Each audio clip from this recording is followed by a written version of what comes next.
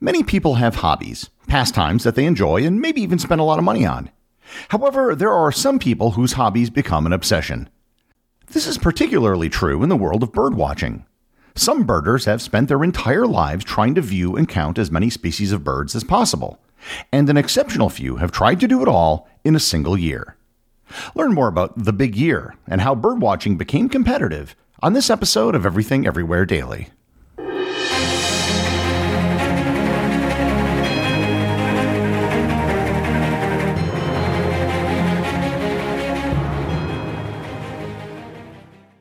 This episode is sponsored by Heaven Hill Bottled & Bond Bourbon. I recently had the chance to try Heaven Hill Bottled & Bond, and I can attest to its exceptional aromas with hints of caramel and vanilla intertwining with its oakiness, which provide a well-rounded flavor profile. Taking a sip is akin to experiencing a piece of bourbon history firsthand. Heaven Hill Distillery may be America's most quintessential bourbon distillery. Established in 1935 after the end of Prohibition, the distillery was established by the Shapira family and has remained a family-owned distillery to this day. In 1897, Congress passed the Bottled in Bond Act, which set forth strict rules for any bourbon labeled Bottled in Bond. Heaven Hill Bottled in Bond Bourbon goes beyond the stringent requirements of the law by aging its bourbon for 7 years, not 4.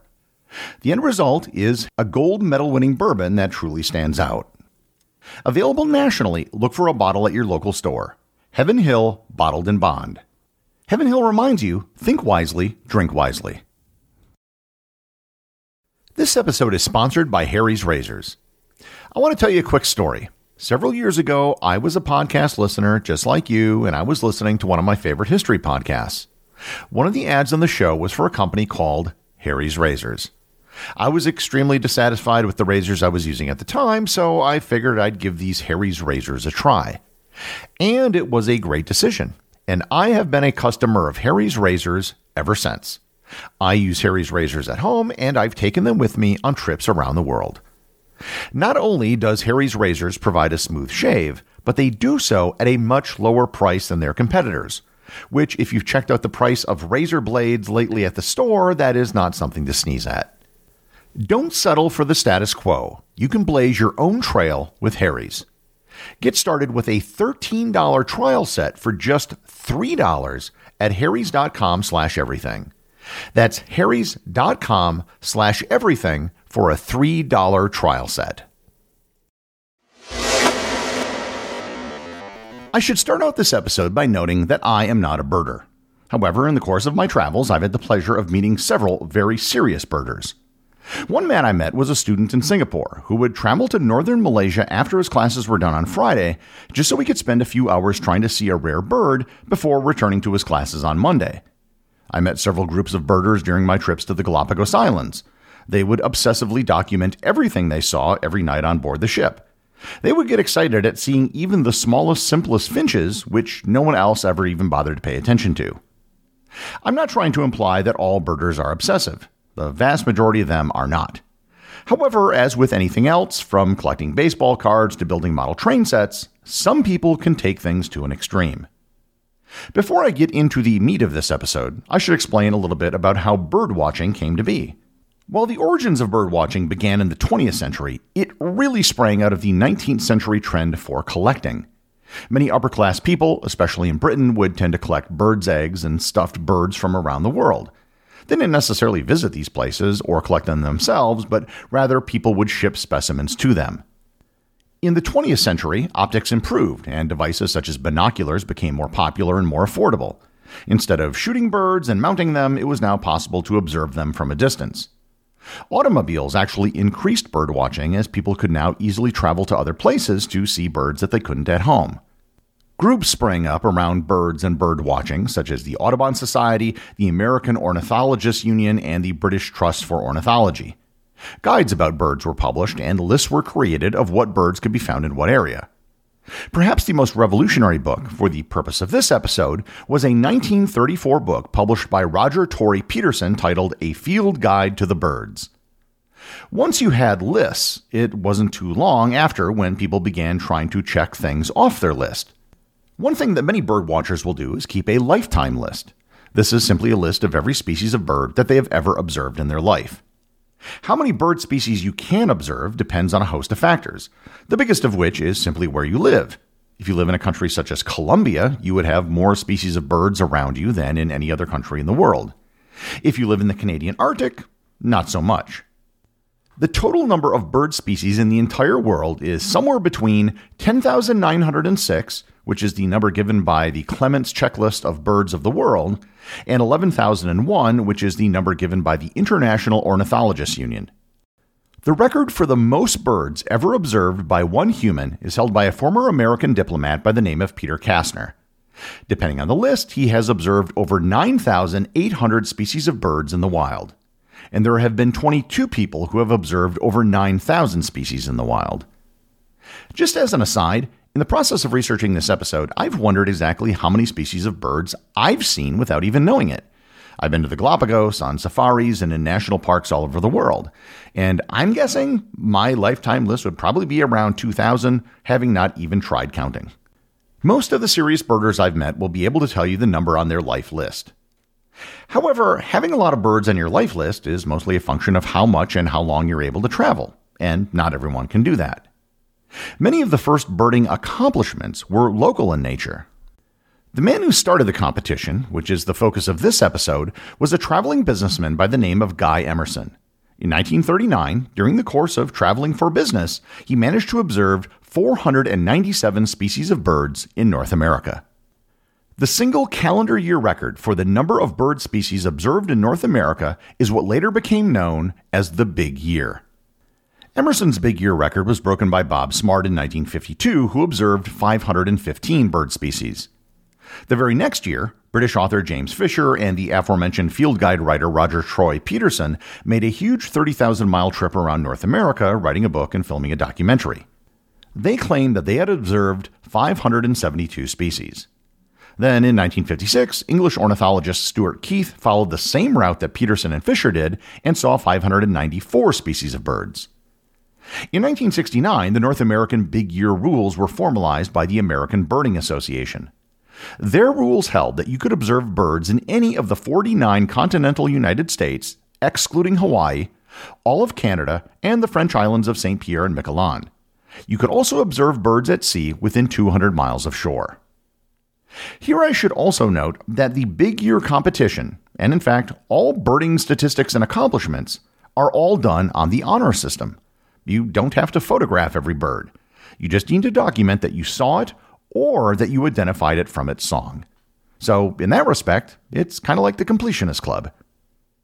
In 1971, an 18-year-old high school student named Ted Parker spent his last semester in high school going up and down the east coast of the United States searching for birds.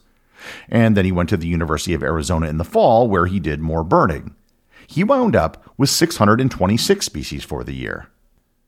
At this point, with official rules being established, Big Year records became something that was actually pursued for the sake of setting the record. In 1973, Ken Kaufman and Floyd Murdoch both pursued Ted Parker's record and demolished it.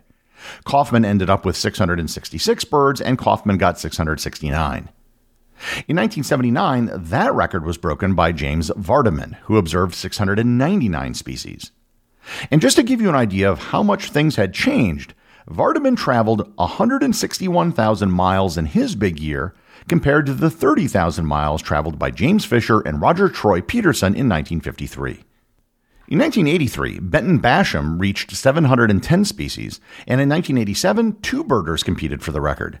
Steve Perry ended up with 711, and Sandy Comito reached 722. 722 bird species in a single year was the record for over a decade until 1998. That year, 3 different birders made a serious attempt at the record. This was the year that the concept of a Big Year was brought to the attention of the public. The current record holder, Sandy Comito, along with Al Levitan and Greg Miller, all chased the record of 722 species. Sandy Comito ended up holding on to his record with 745 species, which was later updated to 748. The 1998 competition was turned into a book titled The Big Year, which was later turned into a movie starring Steve Martin, Jack Black, and Owen Wilson. Here I need to explain something else. A North American Big Year isn't just running around seeing all the birds you can, although that's a big part of it. The American Birding Association has a list of North American birds that a big year is based on. This list is changed every year as subspecies are defined as new species and other species that might only migrate through North America are included. Sandy Comito saw 4 birds in 1998 that were not on the ABA list. He submitted all 4 to the State Birding Association's Rare Bird Committees. 3 were then approved and sent to the National Association, which were then added to the list. The other thing is that North America, even if you just include the United States and Canada, is really big. Near Newfoundland and Baffin Island, it's possible that you may get occasional birds that wander over from Europe. The Aleutian Islands, especially Attu Island, the most distant of the archipelago, is only about 700 miles from the Kamchatka Peninsula in Russia. Asian birds can easily get blown off course and wind up there. Birds that are not on the ABA master list. For example, one of the 4 birds not on the list that Sandy Comito saw was the yellow-throated bunting on Attu Island. The yellow-throated bunting is native to Japan, China, and Russia. The other thing is that birds are not evenly distributed. A big year will begin on January 1st of any given year. It would not be uncommon for a serious birder to observe over 100 species in just the first few days. Easily, over 90% of the birds a birder might see in a big year might be observed in just the first few months. The rest of the year is in the pursuit of a few rare birds. Comito's 1998 record stood for well over a decade despite several attempts to break it. It was a testament to the difficulty of the achievement and to the integrity of the birders. To spend an entire year and come up just a few birds short on something that was entirely on the honor system really says something. The record was finally broken in 2013 by Neil Hayward. He viewed 747 species on the list, plus another 3 more provisional species, 2 of which were approved, giving him 749, beating the record by 1. In 2016, the record was broken in July of the year by John Weigel, an American living in Australia who had previously set the Australian big year record. He ended the year with 784 species identified. The ABA then made a huge change in the big year rules in 2016, adding Hawaii to their list. This was an enormous expansion of the North American list, as the birds found in Hawaii are largely those not found in mainland North America. And this resulted in a distinction between an ABA area big year and an ABA continental big year. Dave Weigel currently holds both the continental record, which he set in 2016, and the ABA area record, which includes Hawaii, of 840 species, which he set in 2019. Every year now, multiple people are attempting their own big years. Many people now put certain restrictions on how they do their big year. Some have attempted it without flying, and some have done it only on bicycles, and others try to do it photographing every species that they see. Moreover, the idea of a big year has spread to other countries. There is a world big year record now. In 2016, Dutch birder Arjan Dwarshuis saw 6,852 birds in a single calendar year. And this is a remarkable achievement, considering it's a full 2/3 of the lifetime list record. Birders in many countries have started doing their own big years. In 2021, Nikki Carrera-Levy and Marioso Ossa set a single-season big year record in Colombia when they saw 1,453 species. There is even a big day record. One team in Ecuador spotted 431 different species of birds in a single day in 2015. While I'm not a birder, I've been fascinated by people who pursue a big year. A couple of times every year, I'll check up on people who are attempting their big year just to see how they're doing and to see if anyone is close to breaking the record. And that's because attempting a big year requires a lot of luck, a lot of patience, and a lot of perseverance. The executive producer of Everything Everywhere Daily is Charles Daniel. The associate producers are Peter Bennett and Cameron Kiefer. Today's review comes from listener Eric Sudam over on Apple Podcasts in the United States. They write, "Turns my commute into an educational adventure. Gary is like my travel companion. While in reality I'm driving my kids to school in Michigan, in my imagination I'm time traveling the entire world. Thank you. I'd also be interested in episodes about ice hockey. Also, if you could, mention the best senior women's hockey team in all the world, the Ice Pack. Because Ice Pack rules, all others drool. That would be great." Thanks, Eric. An episode on ice hockey is certainly possible. And I also want to wish the Ice Pack best of luck in their upcoming season. Remember, if you leave a review or send me a boostagram, you too can have it read on the show.